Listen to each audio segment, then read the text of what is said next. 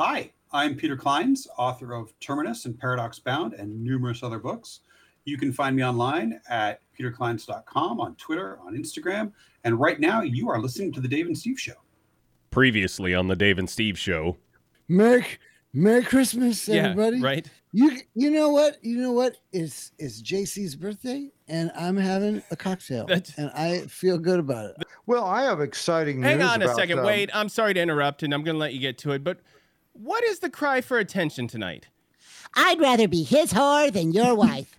You put a lot of makeup on your butt back then. I remember. Hey, how do you get the makeup on your face just right so it looks like your guitar? Right. How do you make it? Because then you hold the guitar up and it's like, wow, that looks like his face is part of the guitar. I wonder if he can play his face and it sounds like a guitar. On a related note, there is no bigger dick move than if you're playing some kind of number guessing game and you do the Price is Right thing to somebody. You go one over. I agree. There is no bigger. You are the scum of the earth if you're the person who plays a game that way. Yeah. See here, Mr. Green. It says, let's see. It says here, you asteroid miner. There's a lot of things that went into this before the show started. Steve showed up with a hat, and then I said, "Oh, hey, well, let's pretend it's hat night." And Dave doesn't know. Oh, I'll go get a hat. Okay.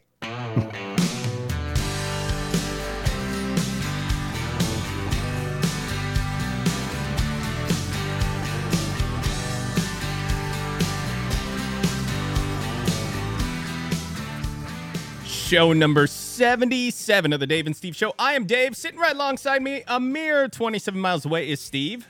Thank you, Dave. And for parts unknown. For parts unknown? Yeah. For parts unknown. From parts unknown, the lovely and buxom Tracy. I love hat night. Often running on show number 77. I can't believe I screwed this up on what is one of our biggest nights in the history of this podcast. And the reason for that is because of our guest. Our guest this week is none other than JJ French, lead guitarist and founding member of Twisted Effing Sister. If you're too young to know who Twisted Sister is, understand that the impact that they had in the early days of MTV on the world of rock and roll and metal in general is, I would say, borderline unsurpassed. The imprint that they left on MTV and the resulting bands that followed and tried to mimic what they had done and the formula that they created, it had never happened before. It'll never happen again. They were in a unique time and they took full advantage of it. They had catchy, unbelievable songs, and they had a ridiculous, over-the-top look that just made them stand out above everybody else at the time. Tracy, I know you had said at one point in last week's show that JJ was what you would consider a childhood hero of sorts, and that you actually patterned your look after him. Yeah, it's exactly it. The way that he looked was how I wanted to look, and I felt like I could pull off about 35% of it, and I did. And but yeah, of that band, JJ French was always the one that I liked the most from early on. So it was sure as a treat to talk to him. And given all that, given what fans we are in general of the band and of what they've done, I want to give us a little bit of a pat on the back because I listened to this interview again in sort of editing and putting it all together. We actually didn't fanboy out too much on JJ, and I think we could have. And I actually think we did a pretty good job of holding it in, because I know Tracy was giddy on the inside. I know I was giddy on the inside. Steve, maybe not so much. He hated Twisted Sister, and frankly, he really did. Yeah, he told us JJ was a bit of a douche once the interview was all done and we're off the air. But I said none of those things. Yeah, that's right. I don't recall any of that either. Okay, maybe I dreamt that. I was gonna recount this really fun Twisted Sister story that I shared with Dave about the time I pedaled my little ass up to meet him. To meet Dave, not JJ, to meet Dave up on the overpass in between his house and my house, and the whole way there I practiced singing Twisted Sister. And then when Dave got there, I'm like, hey, I can sing Twisted Sister really good. And Dave's like, all right, let's hear it. And then I didn't sing Twisted Sister very good. I sang it really pretty terrible. And then Dave rode the rest of the way back laughing over his handlebars and telling me what a shitty Twisted Sister singer I was. That sounds like that does sound like me. I don't remember it, of course, but I also will not deny it. I think that probably was me. All right, so without further ado, let's get to the interview with Mr. JJ French from Twisted Sister. Our guest this week on the Dave and Steve Show is a founding member and guitarist of one of the most legendary rock bands on the planet, Twisted Sister. And while he may have hung up his guitar and stage clothes in 2016, he is still making substantial contributions to the world of rock music and beyond. He's joining us on this episode to discuss his brand new book, Twisted Business: Lessons from My Life in Rock and Roll. Ladies and gentlemen, please welcome Mr. JJ French. Woo! JJ, thank you so much for being on the Dave and Steve Show. Thank you for having me. So I want to, right off the bat, can you just, for the listeners who have not bought your book, but after listening to this, I guarantee are going to go buy your book, can you just give us a quick summary of the book itself? I wrote this book so that my wife would stop bothering me, stop telling stories that she's heard 1,000 fucking times. You write a book and give it out at dinner parties, so the minute somebody asks you a question, how'd you get the name? What was it like when you first went on tour? Were you always a transvestite rock and roller? Really? What kind of drugs did you use? Really? Is it true you didn't drink? That way I could just say, buy the book, here's his email, and can we talk about anything else? Please. Listen, you know Marshall amplifiers, right? Yeah. You know Marshall. Yeah. Jim Marshall passed away several years ago, but he was a good friend of mine. He was married 7 times. And I said, why? He goes, because every one of my wives said, do I have to hear the fucking story of how you started Marshall amplifiers? Every goddamn day of my life. Somebody calls you up and says, how did it start? Pete Townsend told you to saw the box in half. Is that right? Anyway, you can imagine what it's like to be married to me. It's why I'm on my 3rd wife. And I'm a storyteller, which makes it all the more burdensome because she has to kind of hear these things. Anyway, the book is called Twisted Business. What it is it's a Bizoir. What is a Bizoir? Good question. I'll just conduct this fucking interview by myself. Yeah, this is going really well. Please continue. A Bizoir is a business book and a memoir, like a rom-com is a romantic comedy. I coined the phrase and gave it to my publisher. I said, here is a marketing genius. Bizoir. I said every business book really is a Bizoir because really guys or girls who become well-known in business basically reflect their philosophies of life, which they learned growing up. And in my case, I started out as a drug dealer, and that's exactly why I became successful. It actually starts out in the Boy Scouts and then goes into drug dealing, which really kind of tells you that Boy Scouts lead directly to heroin use. If you follow the trail in the book, you'll see how that actually is a direct line. But I don't need them to be sued for any other reasons than pedophilia. So we'll stay away from the Boy Scouts right now and veer on to my life. I led a pretty crazy life. Grew up in the 60s, which was a great time to be born, and I am hated by the kids of all my friends' parents because you saw Jimi Hendrix for $1. It's like when I was a boy, we didn't have gasoline. We used horse buggies. Right. And, I saw Zeppelin as an opening band. What? I mean, my wife gave me a shirt that says, I'm so old, I saw Zeppelin on stage. I have a shirt that says, I'm so old, I saw the Grateful Dead open for Janis Joplin. Let's talk about aging is really weird, especially as it pertains to rock and roll audiences. You ever go to a Stones concert and wonder why the fans don't clap between songs? Because they're so old, they're afraid the lights will go on in the arena. That's why they don't clap. So we have a phenomenon of a 49-year career. And the book is a Bizoir, and it tells you the story of my teenage years, and then Twisted Sister, and then the business lessons of Twisted Sister, because I managed the band for 3 years. Well, and JJ, I think this is one of the things, just even in hearing you talk now. So you think about a band who you describe in the book, and it's absolutely true, as at one point probably the 3rd largest band in the world.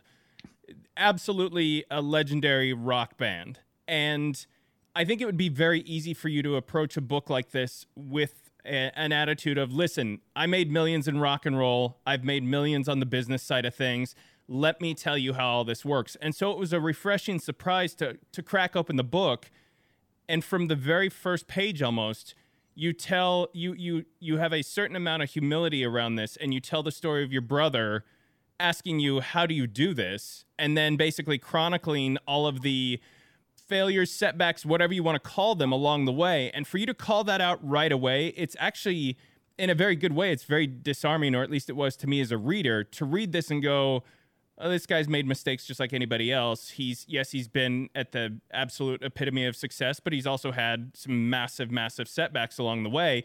So it put me in that frame of mind of like, okay, now I'm along for the ride. Now I'm ready to hear what lessons you've learned along the way, because you're not approaching this from an I know everything. It's I didn't know everything. I still don't know everything, but here are the things that I want to pass on to you that I have learned. Well, my daughter thinks she knows everything. And of course, and I tell her the reason why. My daughter says, you don't remember anything, Dad. I said, look, darling, here's the deal. A brain is a hard drive. I have 70 years worth of information. You've got about 20, which means you're fucking empty-headed. Okay, so that's right. You have to fill in an awful lot of stuff. Now, I love my daughter, and as she said to me when I told her that I was going to have a podcast, she said, if you can make money talking, you're going to be the richest person on earth. And I said, if you can make money using a cell phone, you'll be the second fucking richest person. So, anyway, no, the thing is, the band was turned down more times than a bedsheet in a whorehouse. We've come back more times than Freddy Krueger and Michael Myers and Jason Voorhees, and that's the truth. It's all about reinvention. And if you're going to be honest about anything in your life, you're going to talk about the highs and the lows. My highs were really high and my lows were really low. I talked to my brother in the intro of the book, and I explained to him when he asked me that the line about how do you do what you do, and he chronicled my life for me in about 5 minutes and scared the shit out of me when he did. I said, I guess, Jeff, the difference between you and me is I'm an entrepreneur. You're not. Entrepreneurs are born with asbestos underwear. And he said, what do you mean? I said, well, we can take the heat. We take a lot of chances. We can win big and we can lose really big. And when we lose, the lows are devastating and cripple most people. And so what the book is basically is about reinvention. And we all have to reinvent ourselves. I think we reinvent ourselves all our life without even realizing it. I mean, think about it. Seriously. Every September in the beginning of the school year, don't you buy new clothes and go to school and think it's going to be different from the year before? I mean, not anymore. Well, that's because nobody goes to school. But back in the day when education had something to do with anything. Yeah. You did. And then you reinvented yourself when you went to college, and you reinvented yourself when you got your first job, and you reinvented yourself when, you meet a serious spouse or partner, whatever. And you reinvent yourself when you have to market yourself in a new job. I mean, everything is about reinvention, and nothing is more indicative of reinvention, and you guys know this, than the entertainment business, which is a what have you done for me lately? Yeah. Sure. Yep. Sorry about that. No, you take it. That is a what have you done for me world. And because in my business, as you know, if you have a hit record, the first question they say is, so what's next, JJ? It's like, give me a fucking break. Can I just enjoy 5 minutes of this success? So we don't have that luxury. So we in the entertainment world have to reinvent ourselves all the time. And I decided to chronicle the history of my reinvention through the twisted method of reinvention, which is what the book details. JJ, one of the things I loved about Twisted Sister, like even back when I was in high school, is that, and it was beyond the cross-dressing, of course, which brought me in and won my heart. But the songs weren't about getting to tons of girls, or they didn't go into satanic imagery and stuff that was going on at that time. But every one of your songs, at that time, a lot of them were about grit and tenacity, about not giving up, picking yourself up. And I had titles of songs from the Twisted Sister catalog and choruses running through my head with every chapter of your book. But can you tell me how much of this book was written in song format many years ago as you learned the music business? Well, that's a great question. No one has ever asked me that. Congratulations. Oh, you're welcome. No one has ever gone to depth. No, in fact, I don't know Dee's lyrics, and have almost never listened to them. And also to the embarrassment of me, I was on a TV game show, and the answer was, we're not going to take it. And the clue was there was a line in the song, and I got it wrong. So, and then I found out that a rabbi was ordained as a rabbi to a Twisted Sister song. To make things even funnier, it was a deaf rabbi. It almost sounds like a Spinal Tap moment. And to make things even weirder, the deaf rabbi's name was Darby Lee, which is not exactly Shlomo Abramovich. Darby Lee sounds like a freaking stripper, in Vegas. So a deaf rabbi named Darby Lee was ordained, and you can watch it online. It's on YouTube, to tear it loose. And when I met this deaf rabbi, and we had a conversation as to how he got into the band, and he wears cochlear implants, and he can feel the power. And he said when he was 16, his brother took him to a Twisted Sister concert. Shows you how much that kind of Jewish upbringing will do you. And by the way, I'm Jewish, so I can say those things. But he said he felt the power of the music, and he loved. And he went from there to Black Sabbath and AC/DC and blah blah blah. So I said, why Tear It Loose? And he goes, well, Tear It Loose is a very empowering song. And so I emailed D. I said, dude, I just had lunch with a deaf rabbi named Darby Lee, who was ordained to Tear It Loose. What the hell does Tear It Loose mean? And D wrote back, it's a song about empowerment and blah, blah. And he goes, I'm glad to know somebody pays attention to my lyrics. So the answer is D's a great songwriter. He did not write about the normal things. D was an angry young man, a blue-collar kid from the South Shore of Long Island, who had an axe to grind and always wanted to prove himself. And in his lyrics, in truth, were these messages about empowerment and never taking no for an answer and always pushing ahead. And so in that regard, we are very similar people. He's a more creative side, a more business side. So that's why the synergy worked between the two of us, because he pushed the creative end of it and wrote the songs, and then someone had to sit there and put the puzzle pieces together as a business. Otherwise you have nothing. And that's why it worked. And I'm a big believer in collaboration, because I do not sing. My voice sucks. I mean, God created Lou Reed so I could do cover material. Let's be honest. I mean, how do you know that you fuck up a Lou Reed song? Sing it on key. That's how you fuck up a Lou Reed song. So anybody can sing Lou Reed and Bob Dylan. I mean, Dylan can't even sing Dylan. I saw Dylan about a year ago. I swear to God, I went with one of his producers. None of us knew what the fuck he was singing. I mean, I was 5 songs in and had no clue. And finally, somewhere in the middle of one song, I heard Tangled Up in Blue. And I went, oh, that's Tangled Up in Blue. And then somewhere else down the line, I heard Highway 61. And I went, oh, that must be Highway 61. But, putting the unintelligible aside for a moment, I believe in collaboration. And with D, I found a perfect collaborator, as well as the other guys in the band. If the band didn't succeed, you guys wouldn't be interviewing me. I wouldn't have a book, and you would give a shit about my life.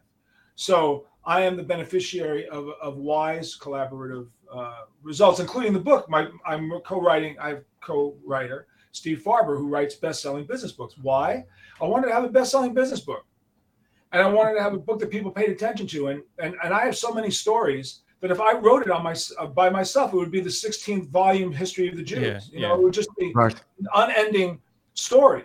And Steve goes, okay, stop right now.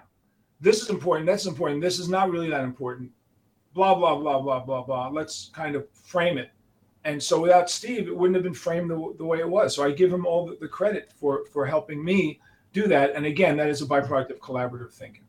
Well, and you talk about the book, and the way that the book, for those of you who have yet to purchase the book, the way that it's structured is each chapter is effectively a letter from the word twisted, and they stand for things: tenacity, wisdom, inspiration, stability, trust, excellence, discipline. Now, if you want to dig deeper into those, go get the book, read about them, because each chapter has a unique and substantial message to it that's really important to read. But I wanted to, before you got on, JJ, Tracy and I were kind of going back and forth a little bit. And I said, when I look through the chapters, the one that stands out to me as the sort of linchpin in all of this is trust. Tracy had a different take. His was tenacity is what is the linchpin in all this. Do you see, with all of these, do you see one that is the sort of cornerstone of all of these? And if so, what would that be? Another great question. Anyone who wonders if you guys have the ability to ask great questions? Do you have the ability to ask great questions? I really like this. Okay. So here's my breakdown. Without tenacity, all of it is irrelevant.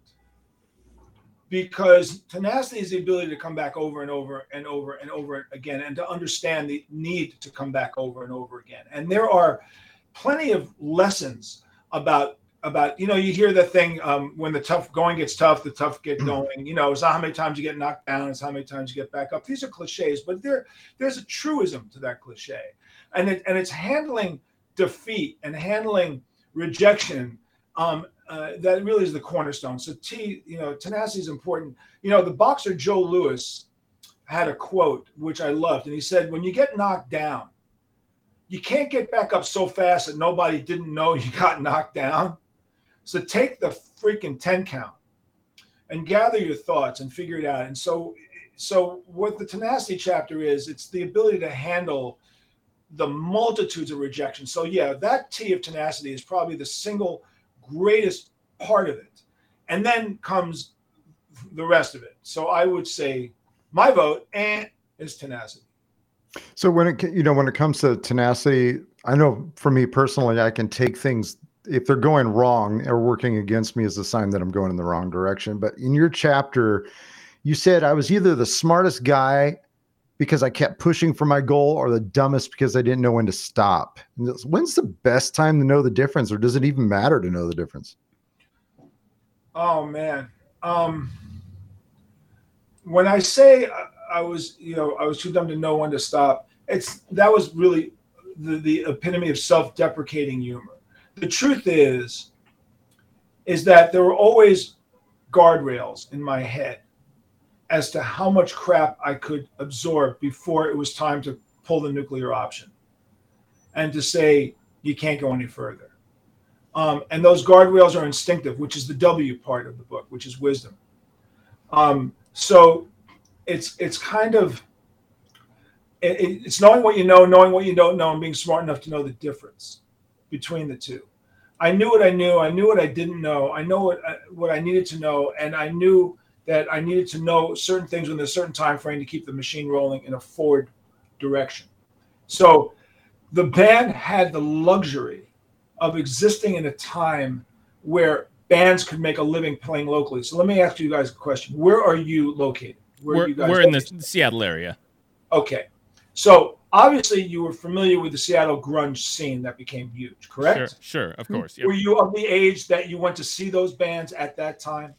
Well, so we're, believe it or not, JJ, we're a little bit older than that in terms of I was the Motley Crue. I was the Twisted Sister. I was that guy who was into that type of music. And when grunge came along and sort of stepped on it all, I've learned to appreciate that music without a doubt, but I had no desire to go see that music. So it's a little bit different in terms of whether we went out, but for all three of us, live music has always been a huge part of it. We've gone to concert after concert after concert. When my uncle took me to my first concert that was AC/DC, that opened up the doors for me. Like from that point on, I only wanted to see live music. And so we have seen a lot of live music, but maybe not so much on the grunge front.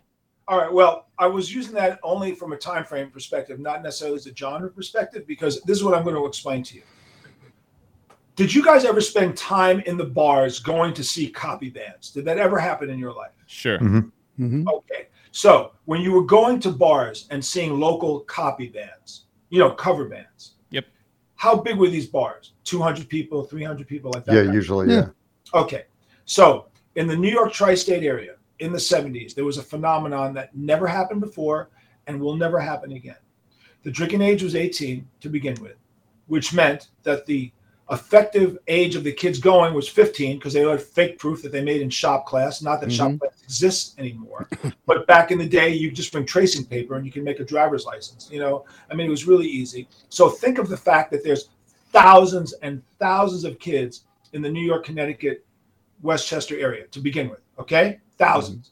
Now, cover bands, whether they were Allman Brothers, Southern Rock cover bands, or Doors type cover bands, or Zeppelin type cover bands. The cover bands got to be really good. In fact, they got to be better than the bands they were covering because they actually cared about the music more than the bands they were covering. So if you went to see an Aerosmith cover band, back in the day, Aerosmith couldn't play. Sure. And I give them all the credit in the world. They got their shit together. But in the 70s, they were horrible. And I was a huge Aerosmith fan, saw them many times, and they were awful. And they got so bad that when Joe Perry left, they still continue to perform under the moniker the Mystery Band. You probably don't even know this, okay? But they used to play in the Long Island club scene. Aerosmith, known as the Mystery Band, because they couldn't use the name Aerosmith because they were so embarrassingly bad. Anyway, so fill you in. So the cover bar scene started out with people with 200, 300, 400. Then the clubs got bigger, 500, 600, 700. Then the clubs got bigger, 1,000, 1,200, 1,500. Then they got bigger, 2,000, 2,500, then 3,000, then 4,000, then 5,000. Do you believe we've had bars that held up to 5,000 people? It's insane. So when you are going through that period in the mid to late 70s, early 80s, and you're able to travel to Long Island, New Jersey, Connecticut, and you could go to these clubs that held up to 3,000 to 5,000 people, and you could see Twisted Sister, Crystal Ship, Zebra, all these cover bands, Rat Race Choir. Rat Race Choir did Tull better than Tull, and Pink Floyd better than Pink Floyd, and Zebra did Zeppelin better than Zeppelin. Crystal Ship did the Doors better than the Doors. Twisted was this weird anomaly because we were this kind of band that wanted to become original. But the point is that we were forced to become professional acts because we were playing in professional situations on a nightly basis. And when you could do this on a nightly basis, night after night after night, 4, 5, 6 days a week, 4 or 5 shows a night, you become really good at what you do. So trying to explain to somebody the gestational environment that we came out of is next to impossible. That's why I listed all the shows at the back of the book to kind of give you an idea of like the roughly 9,000 performances that we gave, because we were able to do 5 shows a night, 6 nights a week, which only means that in a year you're playing, 1,400 performances, and you learn how to get really good by doing that. And then the clubs are gigantic. So there are plenty of kids who are ages 16 to 25 in our day who could go to Nassau Coliseum if they wanted to see Led Zeppelin or whatever, but they could easily go out 5 nights a week to these gigantic clubs, massive clubs, and see bands like us with massive PA systems and lights, and that's just as satisfying to them as it would have been to go to Nassau Coliseum or Madison Square Garden. So that is a completely unique environment that will never happen again. Because the drinking age is 21, there's all sorts of restrictions. It just won't happen. But we came out of a very exciting period, and that's one of the reasons why the band developed the way it developed. So that when we were exposed to the national consciousness through MTV, and instead of just being an overnight sensation, we were an 18-month pregnant woman who gave birth to quintuplets. Right, sure. We were so prepared. It was stupid. I mean, we were so prepared that we blew everybody off the stage every night, all the time. Why? Because that's all that we ever did. We became a predatory rock band. Our goal was to blow bands off the stage, because the more bands we blew off the stage, the more popular we got, the more money we got paid. Doesn't mean I don't like them. Doesn't mean I don't respect them. Also doesn't mean they're not better than us. That's not even the issue.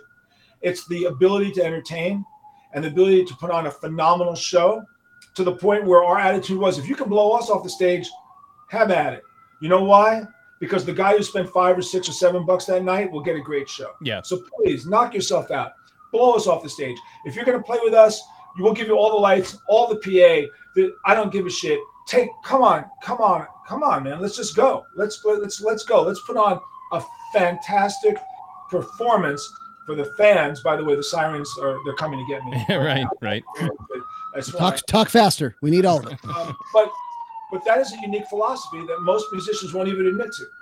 Well, and this is one of the things that struck me by reading this book and it's one of the questions that I wanted to ask you. This is going to be a very long-winded question, but I promise I'll get there. The question itself is, do you feel like entrepreneurs can be built, or are entrepreneurs born? And as I read through your book, there's a moment in the book where you very specifically make the conscious choice as a young musician. Are you going to be a rock star, or are you going to be a musician? And the quote that you give is, I can play 10,000 notes to 3 people, but I can play 3 notes to 100,000 people.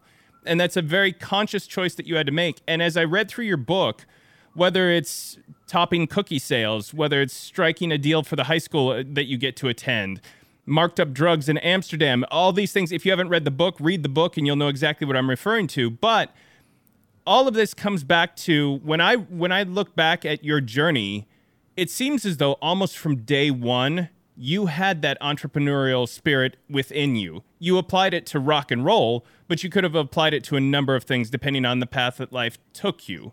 You're when you touch on catastrophes that can hit a band or hit a business or hit anything else, you talk about being, and I may not have the wording exactly right, but you talk about proactive versus reactive. And I feel like a lot of times you've spent your life being very proactive from an early stage. Is that something hardwired into people, or is that something that people can learn along the way? I think you're hardwired to a degree. What makes a gold medal skater a gold medal skater? The gold medal skater gets up at 4:00 in the morning and does it for 8 hours. The average person's not going to do that. They're just not going to do that. Right. They have to be driven.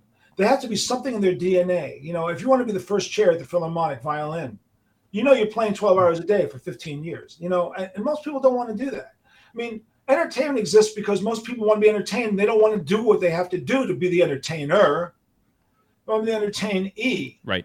And all the greats in any walk of life have made ultimate sacrifices, whether they knew it or not, whether they acknowledge it or not, or maybe they grudgingly acknowledge it because they said my parents beat me with a coat hanger if I didn't. Yeah.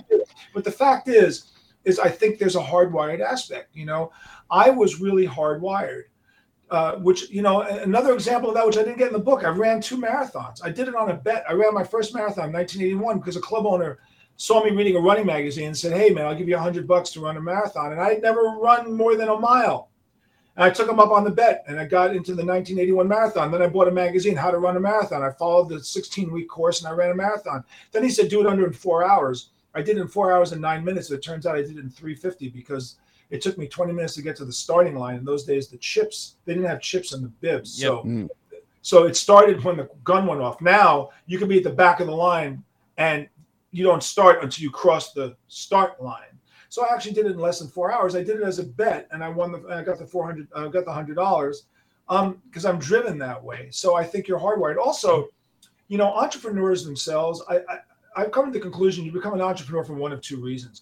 You either have this unbelievable idea and you're willing to sacrifice everything you've ever done in life to bring it to the world because they have to know it, and they've got to come up. This has just never been done. Unbelievable. Yep. Or you take an existing idea because you think you can make it better. And that's why you become an entrepreneur. And in my case, with a rock band, obviously there'd been 10,000 rock bands before Twisted Sister. I saw the Dolls and said I could do that better. They were not good. They looked great, but they weren't good. That was my arrogance. Solely. People say to me, "Oh, the Dolls this, the Dolls that." No, the Dolls were just an awful band. I mean, let's just be real. If they didn't look like women, they would have just sucked and been a sucky band. They looked great. And that was the allure of the Dolls. And I saw them a ton of times. So when people say, "You never saw them?" Bullshit.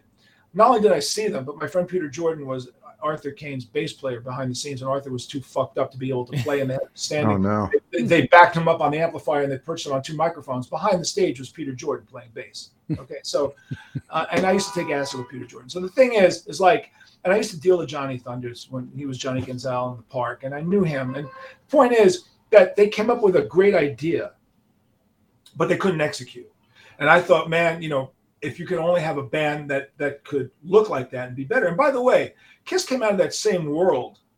And those guys had a great business head. They knew, Kiss wasn't stupid. Gene and Paul were also straight. They knew that there was going to be a lot of work to do. And they had a vision of who they were. And they get derided like crazy, which is unfortunate. I thought that the Rock and Roll Hall of Fame wasn't legitimate until Kiss got in. Because, I don't care. You can hate them.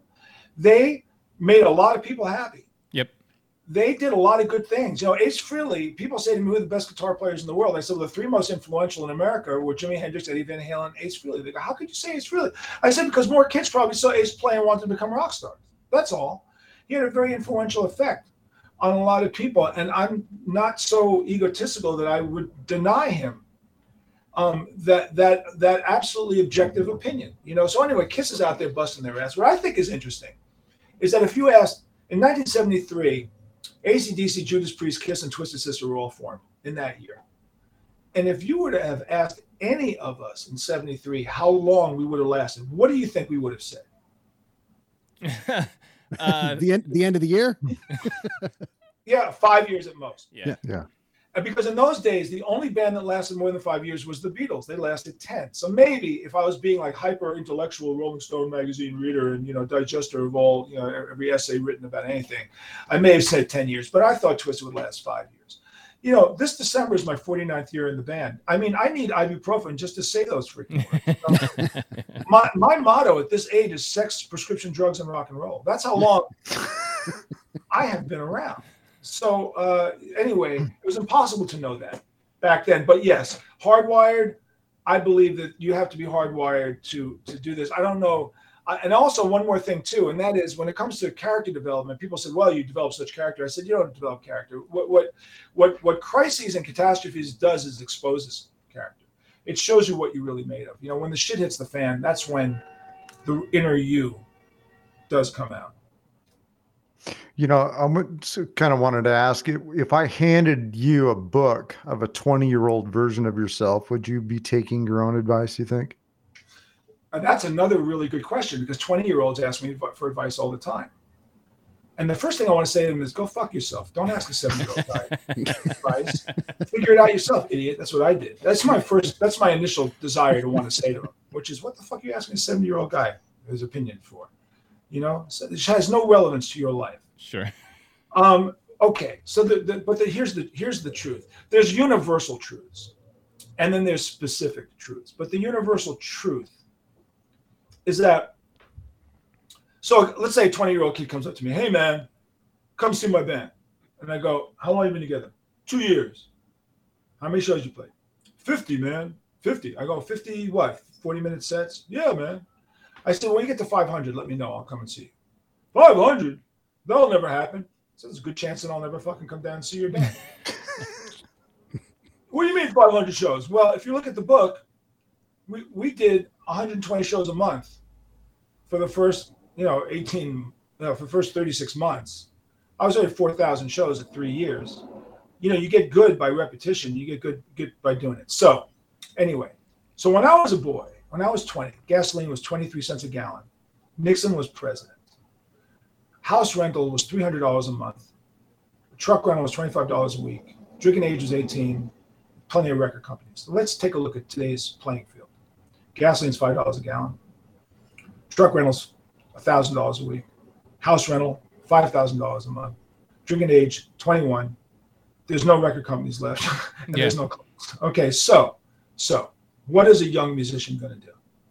Well, a young musician, depending on the genre they're into, looks around and sees other artists doing kind of what they're doing. And what I say to artists, or I say to people in general, or anyone with a company, is before you're the Beatles, you better be better than the band next door. That's number one. You got to be better. So with Twisted Sister, for example, you know, we may have wanted to be the Rolling Stones or Led Zeppelin, but here we were, starting out at the very beginning, making $150 a night. And the first question I said is, well, why is that band over there making $300 a night? Why are you making $150?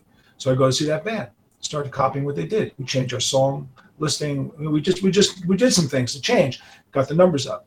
You know, we started to go, we copied and became predatory, and you keep imitating, and then you kind of then will evolve into what you need to do. But you have to find something that's directly attainable to you so that you can reach a short-term goal, because if you don't reach short-term goals, you'll never go anywhere. You have to validate yourself at some point along the way. So these days, obviously, things are different. So maybe it's social media presence, maybe it's Instagram presence, maybe it's whatever it is that an act is doing better than you, that is roughly doing a little better than you, copy that way. So I call that observing your playing field. And if you're not smart enough to observe your playing field, if you're telling me you're so dumb that you have a dream and you have no fucking clue how to attain it, you got to ask me, then you're so fucking dumb you don't deserve to attain your fucking dream, okay? Anyone who really wants the dream will have really come to the conclusion of, I know how to do it. I'm going to go copy that guy. I'm going to figure out what that guy is doing. You know, if you say to me, I want to be a rock star, what you're saying is you don't want to do the work to be a rock star. You just want to be one. And it takes work to be successful. You guys are in radio how many years? Tell me. Oh, 8, I'd say. Okay. 7, 8. Great. No. And what was it like in the very beginning? Well, difficult. Yeah, absolutely. Yeah. Our 3 listeners will tell you it was pretty tough. Yeah. And you know what I tell people? I said, just because someone tells you suck doesn't mean you don't suck. Right. You could very well suck. And if you do suck, figure out why you suck. So we get rejection letters from record companies, you know, and bands will go, oh man, we're great. We get these rejection letters and we kind of look at them and we go, okay, maybe they have a point there. Oh, I don't agree with that, but I agree with that. I don't agree with that. I agree with that. So what do you do when you're rejected? You basically mourn the rejection. You reflect on the rejection. You retool and you reapply. These formulations that I have just described are business analysis coming from a heavy metal guitar player who was once a drug dealer, who's so practical it almost makes your mother look like a junkie. And you go, well, how are you so practical? And that's because the piece of me that was always a business person realized that I was responding to these issues this way naturally. But in fact, I kept diaries for years because I go into the book about the first real disaster that hit the band was when the original singer pulled a gun out and the drummer threatened to kill him in a bar fight. And I walked in and saw this and thought I was about to witness a murder. And if at least I was going to be a witness at a trial for either murder or critically injured person. And the singer threw the gun away and got in a fist fight. And we fired him, and the guitar player hired a meth addict. So and then that destroyed this. So the first part of the first band was destroyed. But the thing is, when that happened and the first band broke up, my girlfriend left me and my mom died in the same week, and I went into a crushing depression that lasted 9 months, and that forever changed my life because it was my response to that depression, which was almost suicidal, caused me to reflect, and I survived that without a therapist, which was stupid. I would never do that again, and I'd always counsel people, if you're that depressed, please, please, please seek professional help. Absolutely seek professional help. Don't try to do it alone. I was too chicken to kill myself, but I wanted to. I was in so much emotional pain. But the point is that was the first takedown, and that was such a destructive takedown in my head. And it took me so long to recover from that. And I kept my diary. I started my diaries at that time. That after all the other setbacks and all the crazy shit that happened afterwards, all the massive successes, and then the crushing bankruptcies that followed, instead of being depressed about them, I almost laughed at them in a Seinfeldian irony of humor. Like, oh, great, John, you're that smart, and here you are in bankruptcy court. Oh, great, John, you're that smart, and this shit happened again. I was able to handle it in a more bemused fashion only because I had survived the worst of it all. So, yes, the point that you made about being humble enough to be honest enough about how bad things can get when they're bad. Yep. Yeah, I'm proud of that. And I'm proud of the message that I'm sending, because the book at the end of the day is more of a self-help business book than it is a rock and roll tell-all. Wouldn't you say that's about a fair estimate? Yeah, without a doubt. Yeah. And not only that, but you also had a battle with prostate cancer. And I really want to say thank you for the work you've done for prostate cancer awareness. What's your line about that when people when you're trying to really make people more aware? You're a guy that has you have a plan for everything. How are you driving that home when you're working on the awareness piece? Well, you want me to speak to prostate cancer specifically? I will speak to prostate cancer specifically. That would be great. I really appreciate it. I have survivors in my family, and I wanted to say thanks and ask you about it. All right. So that came on towards the very end of the writing of the book, which is why I didn't get into it a lot. And it didn't really matter, because the way I approach my prostate cancer is the way I approach everything, which is I did a lot of research. I became as knowledgeable as I could. I had already had plenty of warning because my PSAs were crawling up. I had 5 biopsies. Prostate biopsies are not the nicest things in the world. And I had 5. I'm the 5th one they found the cancer. But when I talk to guys and they go, oh man, I'm really, I'm so concerned about the sexual component. And I 100% get it, because the response to prostate cancer treatment can be so varied, really, really varied. But the first decision you have to say is, do I want to live or do I want to die? So if you choose to live, then there's a million options you can choose. If you choose to die, then die. But my father died of it, undiagnosed, and my brother and I kind of figured at the age that he died, which was 73, he probably had it for 5 or 6 years undiagnosed. And my brother at the age of 66 was diagnosed with it. And then when I turned 66, I was diagnosed with it, which really says to me that all the tofu in the fucking world would not have changed this diagnosis. This was in my cellular structure. Mm-hmm. I read everything that I could about it. And by the time it was diagnosed, I knew exactly the doctor, exactly the hospital, exactly the treatment. There was no question. I said, I want to live, and I'm going to do this. And I immediately dealt with it. Now, I'm 3 years after, as of today, I'm cancer-free. I'm realistic to tell you enough to know you're never, ever cancer-free in your brain, because at any time, it can come back, and it can. Like a woman, they say if a woman has breast cancer and there's nothing for 5 years, she's out of the woods. But that's really not true. I don't think you're ever out of the woods, but you may die of something else. But I always get my blood test every 6 months and make sure everything's okay.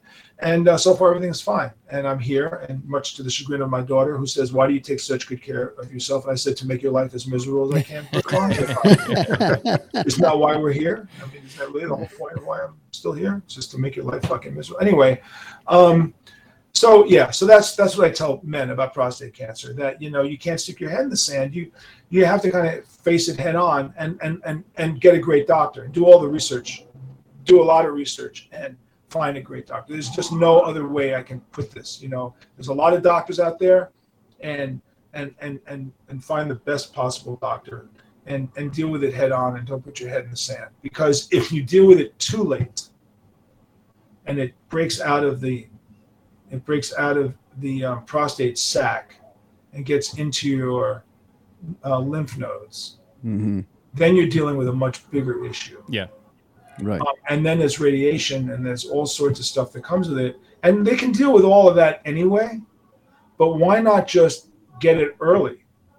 If you can get it early and put yourself and save yourself all that extra nonsense. And so all that avoiding the subject does is it puts you in more danger later on. So, I would just say face it if you can. And I did. And it's tough, by the way. Surgery was tough, and coming back from it was tough. But what's the choice? What choices are there? Right. And you can die. That's fine. But if you want to live, no, you gotta face it head on. But I also had 2 heart operations. Atrial fibrillation. The first one almost killed me, and the second operation saved my life and cured me. And that was a space age operation where they do everything through catheters, and they burn your heart muscle, and they cause scar tissue to rise up around your pulmonary vein and stop atrial fibrillation. And that's, atrial fibrillation is another horrible condition. And my daughter has uveitis, which is the leading cause of blindness among girls under 6. And it's an orphan's disease, meaning it wasn't connected to any other disease, and there was no arthritis in my family. And my daughter was diagnosed with uveitis, which I'm sure you guys have never heard of, correct? Correct. Right. Okay, so the uvea is the middle lens of your eye. And for reasons that nobody understands, your white blood cells decide that your uvea is being attacked. So they attack the lens of your eye and attach themselves to the lens. And if enough of the white cells attach themselves to the lens and you don't remove them, they choke off the oxygen supply. Imagine taking a piece of saran wrap, covering it with syrup, and then taking a feather pillow and throwing it up in the air and watching the feathers land on the saran wrap. Eventually, they'd attach themselves all over the saran wrap and cover them. Well, that's what happens with uveitis. So you have to get rid of those cells before they do permanent damage to the lens. And there's 2 ways you get rid of those cells. You do it with steroid drops, which can ultimately lead to blindness. How's that for Hobson's choice? Right. Or you do it through heavy-duty immunosuppressive drugs, which are not a walk in the park, and some of them can be very expensive. And the other problem with uveitis is there's only one specialist in the world, whereas with colon cancer, heart disease, prostate cancer, breast cancer, there's every city has a specialist, right? Everyone, there's like 1 million specialists. You don't have that with uveitis. You got one guy, Dr. Stephen Foster. He has one hospital up in Massachusetts. I fundraised for that hospital. Once my daughter was diagnosed, I learned everything I could about this disease. Now, by the way, again, because this is a rather serious subject, I know you have a comedy show. I don't know how to handle this thing with that much humor. Totally fine. Than to educate people as much as possible. But the thing is, if you're a parent, you're only as happy as your sickest kid. Yep. And so therefore, you'll move heaven and earth to make your kid better. You'll do everything you can try to do to make your kid better. And so I learned about a disease that I had no intention of ever wanting to learn about. Like, I don't want to learn about uveitis. Well, guess what? I had to learn about it. I didn't want to learn about atrial fibrillation. Guess what? I had to learn about it. I didn't want to know about prostate cancer. Guess what? I had to learn about it. So the more you educate yourself, the better you are prepared to deal with these situations when they happen to you. Yeah, and I think, listen, JJ, we're running out of time here, but I think this is the way that we ended this is perfect, because you just talked about 2 very important and critical moments in your life that could have been dealt with in a number of ways. You could have easily rolled over on these things. You could have easily thrown your hands up and said, well, I don't know, I guess I had bad luck and that's the way shit goes. And you didn't. You met these problems head on. And I think that's one of the takeaways from the book as well, is that throughout your life, you've been met with certain setbacks, some large, some small. You've met them all head on, and you've come out, for the most part, a better person on the other side of these things because of the way that you address these things. So I can't emphasize enough. The book is called Twisted Business, Lessons from My Life in Rock and Roll. You can find it wherever books are sold. JJ also has a podcast. It's called the JJ French Connection Beyond the Music. You can check that out anywhere podcasts are offered. JJ, I can't thank you enough for being on the show. It's been fantastic talking to you. The one thing I will end by saying, because our listeners would kill us if we didn't ask, and I'll keep this very brief, is there any news on the Twisted Sister front to speak of? Or no, I mean, there's a double vinyl album coming out in November because vinyl is very popular. And yeah. It's a greatest hits on one album and best of live UK, which is because we have some of the greatest concerts were recorded in the UK on the other album, and that'll be out. So that comes out in November. There's no reunion talk. We all had dinner last year, and believe it or not, we never even brought up the conversation of playing again. So when people ask me, are you guys going to play? We reformed in 2003 for 2 years, and we wound up staying together 14 years. So it's fair to say we won't, but I'll never say never, because I said never once before, and we did. So I'll never say it again, but there are no plans. But I will say that We're Not Going to Take It and I Want to Rock are the two most licensed songs in the history of 80s metal. We're very proud of that. We're in more TV shows, commercial soundtracks, and those songs live on. So even if a 10-year-old kid does not know who Twisted Sister is, when you start singing We're Not Going to Take It, they will sing We're Not Going to Take It. And I'm very proud of that. I'm extremely proud of that legacy, and I'm proud of Dee, and I'm proud of Mark, and I'm proud of Eddie and AJ and the sacrifices that those guys all gave, because we lived a life that most people don't ever have the opportunity to live it, and it's extraordinary. And to be able to put it in this book, which, by the way, is available on Amazon if you can't get locally anywhere else. Of course, Amazon will deliver everything you want.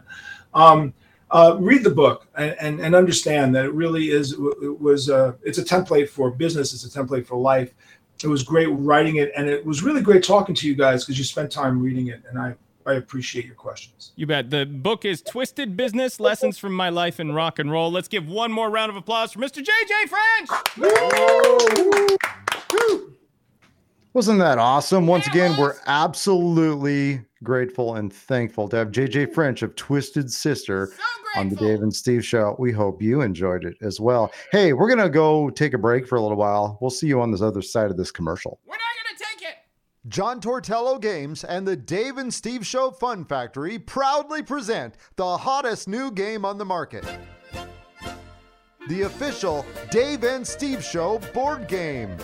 Set up the board, grab the dice, and take on the exciting role of middle-aged men pretending to be radio personalities at home as you recreate all of your favorite Dave and Steve Show moments. 1, 2, 3, 4. Oh, neat! I landed on the What Did You Do Last Week square. Time to draw a card and find out what exciting stuff I get to talk about. It says allergies acting up. That's kind of lame. I'm going to draw again. Yard work? Hang on, let me try one more. Crockpot recipes? Oh, what the f***? Nothing recreates the sadness of three aging has-beens living out their radio fantasies quite like the official Dave and Steve Show board game. 1, 2, 3. Uh-oh. Draw a technical difficulties card. I wonder what that will be. Internet problems? Bad mic? Oh shoot! My webcam isn't working. Back 2 squares I go. And the official Dave and Steve Show board game is fun for the whole family. Watch out, Dad! You're about to land on... Oh no! I landed on the body rash square. I guess we know what you'll be talking about the next 3 turns. The Dave and Steve Show board game comes with everything you need. Just strap on the plastic Dave and Steve Show headphones. Toy headphones not functional. Grab your Dave and Steve Show microphone. Toy microphone does not work. And roll the dice to see who will be first to hit fame and fortune. Let's see. It looks like I get to book a guest. Time to draw a guest card. Oh, I hope it's someone famous.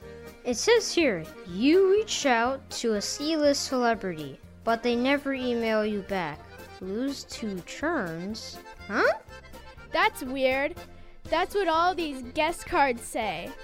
So race out today to your favorite gaming store, department store, or wherever high-quality board games are sold, and ask for the official Dave and Steve Show board game. You'll be glad you did. Hi, this is Steve of the Dave and Steve Show. Believe me when I tell you that the official Dave and Steve Show board game is the best Dave and Steve Show board game you can buy, where my name isn't Steve, of the Dave and Steve Show, makers of the hit board game, the official Dave and Steve Show board game. Hey everybody, let's order some Wild Horse Pizza and play another round. Yeah!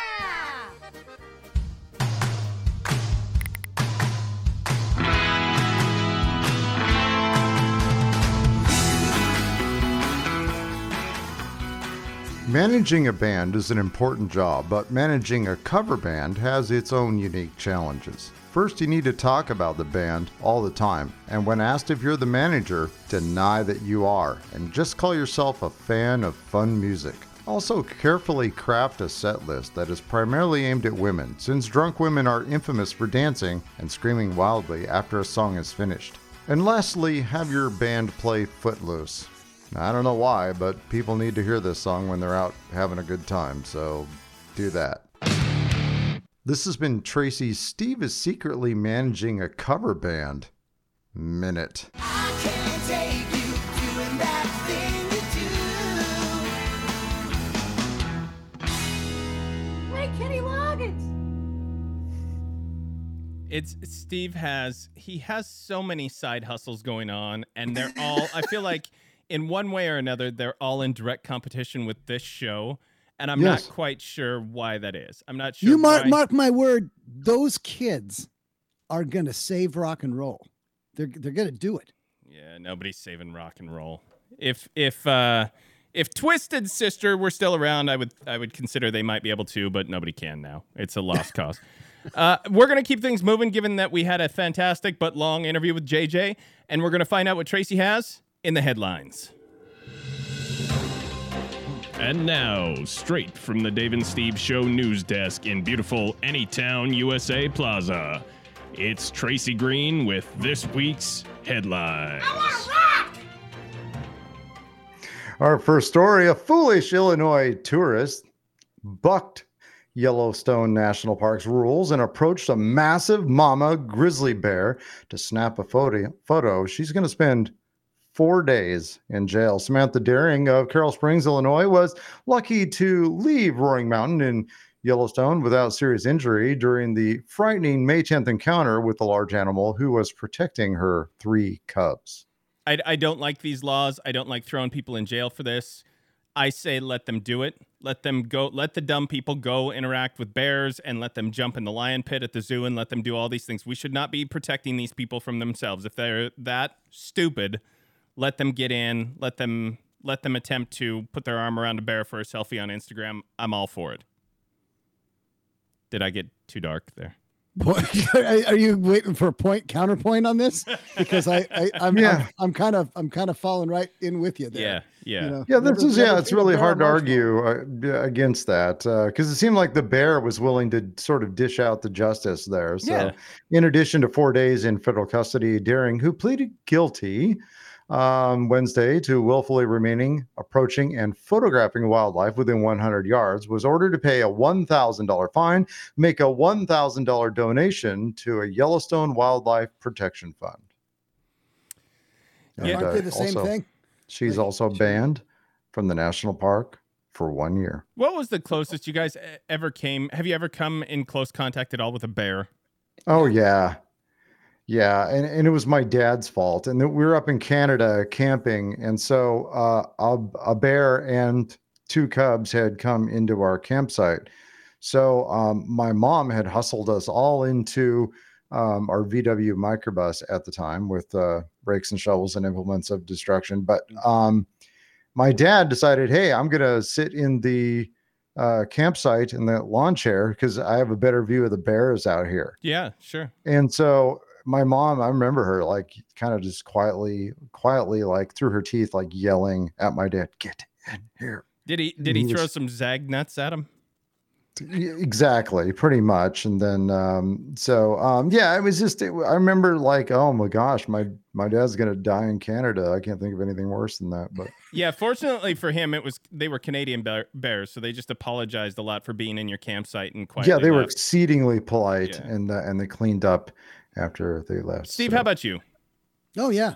So Wendy and I were on a little hike up in Leavenworth one time, and we looked up about 125, 150 yards away.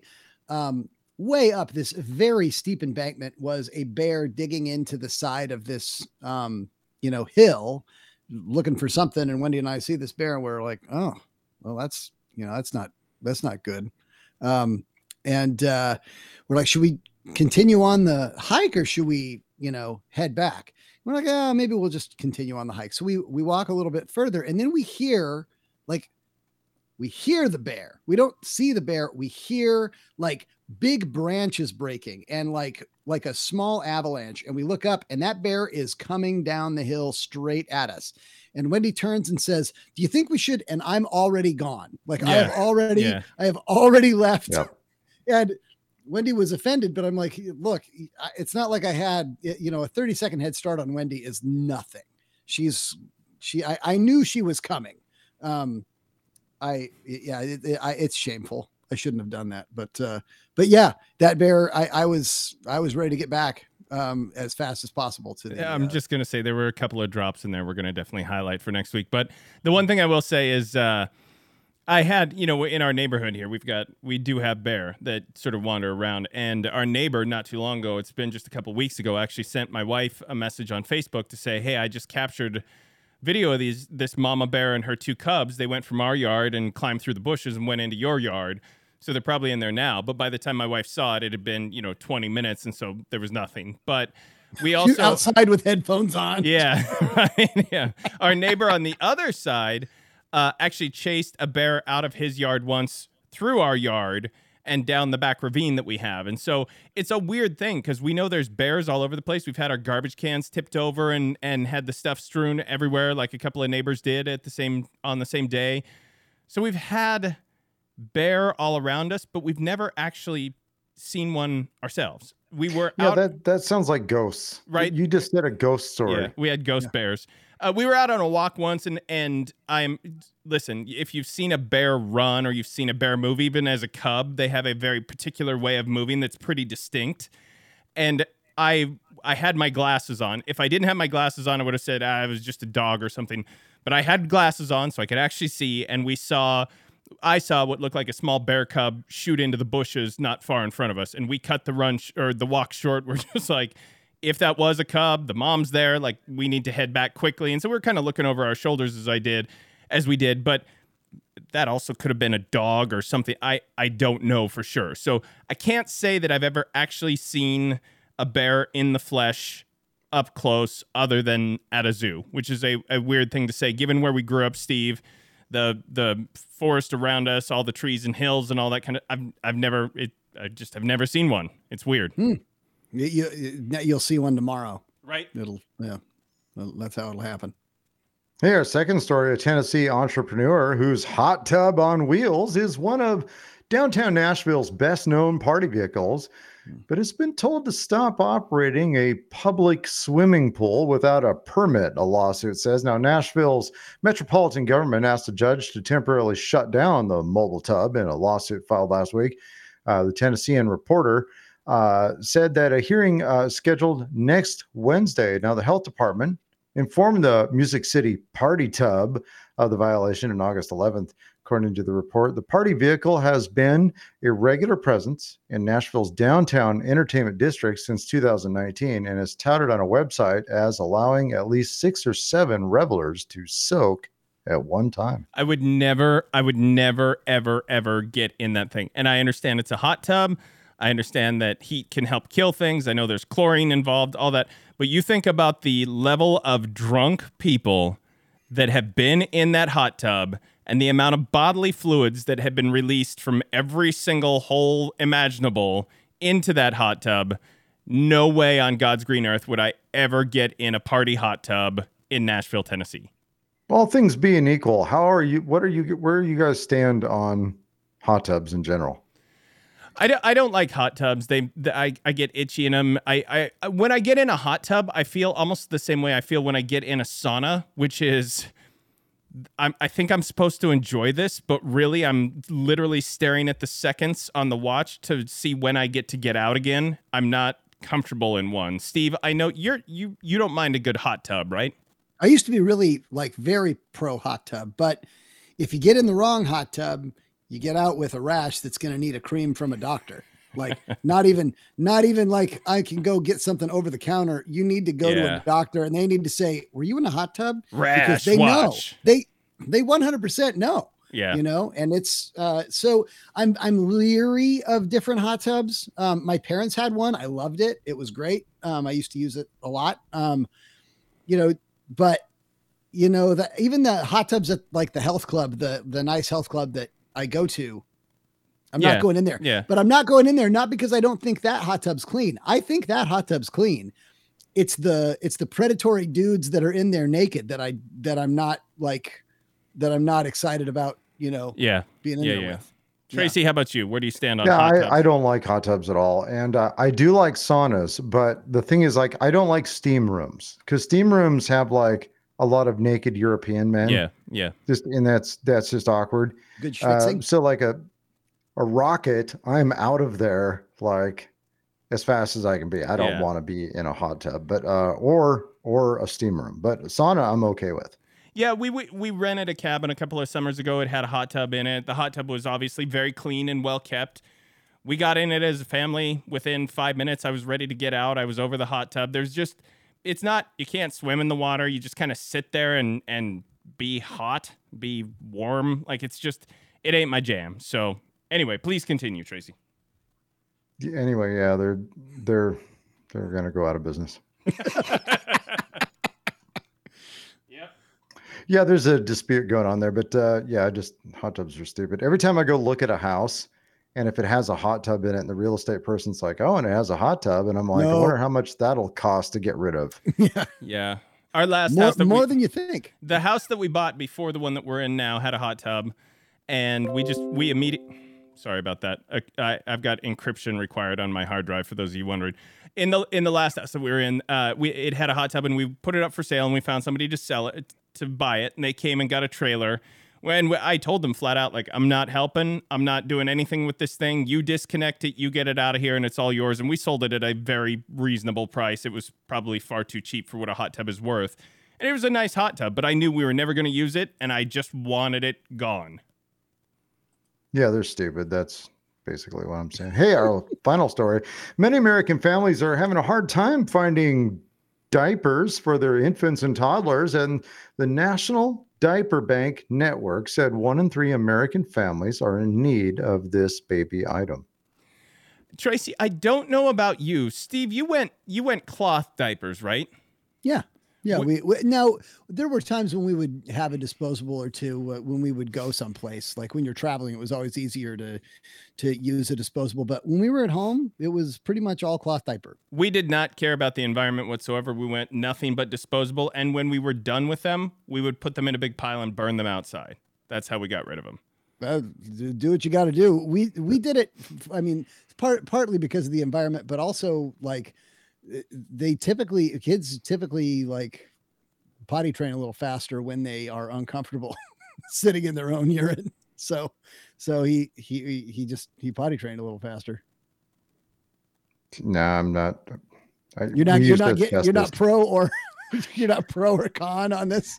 Yeah, I used to be once upon a time very pro cloth diaper. Until we tried to use them. They are gross. Gross. And so I was like, whoa, I definitely was just talking out my butt on this one. So that's not happening. Yeah, I remember, and I won't even say who this was. It was a relative, but I won't say who it was. But I remember as a child, meaning probably like 10, 11 years old, being at their house and seeing used cloth diapers floating in the toilet because they were so gross when they took them off. They didn't know what else to do with them, so they literally just put them in the clean toilet water and let them kind of soak in there to get the most of it out, and then they would pull them out. It was the most disgusting. Like, even back then, I was like, "This is really gross," and so I made a very conscious effort or decision at the age of 11 that I didn't care about the environment. I just didn't want to deal with poopy cloth diapers. Yeah, and if I am fortunate enough to be old enough to need some kind of diapers again, I definitely. You're gonna go cloth. I'm going You cloth. can retrain yourself to not lose your. Yes. So anyway, so companies are facing a labor shortage and difficulty getting imports from countries that have been placed on temporary lockdown during the pandemic. There's also a backup of cargo ships apparently loaded with diapers at California ports, preventing these goods and services from being delivered to stores. Have you guys been hit at all by any of the shortages? Have you gone to get something? Because there's shortages in literally almost every single possible thing you could think of right now for one reason or another. Have you been hit by any of them where you went for something and they didn't have it?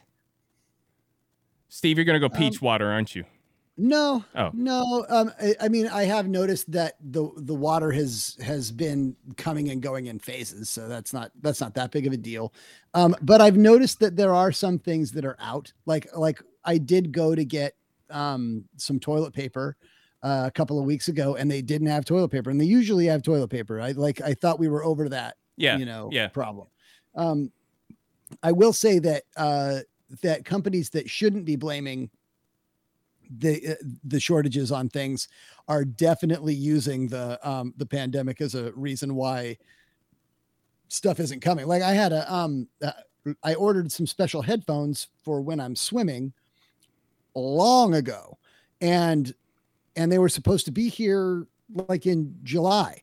And I keep getting these emails saying, "Hey, I know we said that they were going to be here today, but due to all the stuff, they're not going to be here today. They're probably going to be here in a month and a half." And then it goes another, month and a half, and they say, "Oh, we said it was going to be here. It's going to be a little longer." Like I'm a little bit, I'm like, look, tell me it's going to be here in 6 months. Right. Fine. Yeah. Don't tell me it's going to be here in a month and then tell me it's going to be here in a month and then Yeah, I'm really sorry your hoity-toity waterproof headphones didn't show up so you could swim with music in your fancy gym that you go to that has chandeliers hanging in the changing room. Tracy, how about you? Not a thing. Yeah. Not a thing. Every single thing I want in life is available to me. Steve's just got clenched teeth because I didn't let him respond. So, no, let's move on, Tracy. What else you got? No, that's the news, fellas. Oh, damn it. I am going to get those headphones. Oh my God. Okay. Yeah. I'm happy being the heel again right on the show. No big deal. Once again, we want to thank our guest, Mr. JJ French from Twisted. I can't say it, but I want to say it. Twisted effing Sister. Amazing interview. Funny guy. You can tell he's lived a hell of a life. And what's great about him is that he lived it drug and alcohol free. And I only say that because I don't give a shit if you take drugs or alcohol. I'm saying it's great from our vantage point because he has a lot of great stories to share that he remembers vividly because he wasn't messed up on a bunch of stuff. So yeah, and his book as they said, a Bizoir, is fantastic. It has good advice. It is a very focusing book talking about basically focusing on certain aspects that are bigger than just business, but I think there are a lot of good life advice too. But when you see the origin story about how it is that he arrived there, it begins very, very fast and is very rewarding. And a lot of times when we have guests on that have a book, it really forces us to read very quickly. Yeah. And that's not something I am known for at all. And so this was a good read, and so it was great to have him on. Once again, the book is Twisted Business. You can find it everywhere. As he said, you can find it on Amazon right now, but you can get it anywhere books are sold.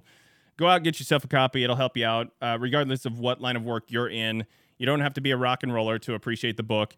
And on top of that, because it is this mix of a business book, but also an autobiography of a guy who was in one of the largest bands on the planet for a moment or two, it's just a good read. There's a lot of really good stories in there and things that most of us will never experience on our own. So go pick up the book, check it out. Thanks again to JJ.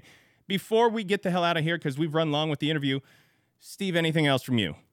No, I think I'm done. Okay. I think I'm done. Well, good luck on those headphones, buddy. Tracy, anything else from you? Not another thing, no. All right. For Steve, for Tracy, for me, Dave, we'll talk to you next time right here on the Dave and Steve Show.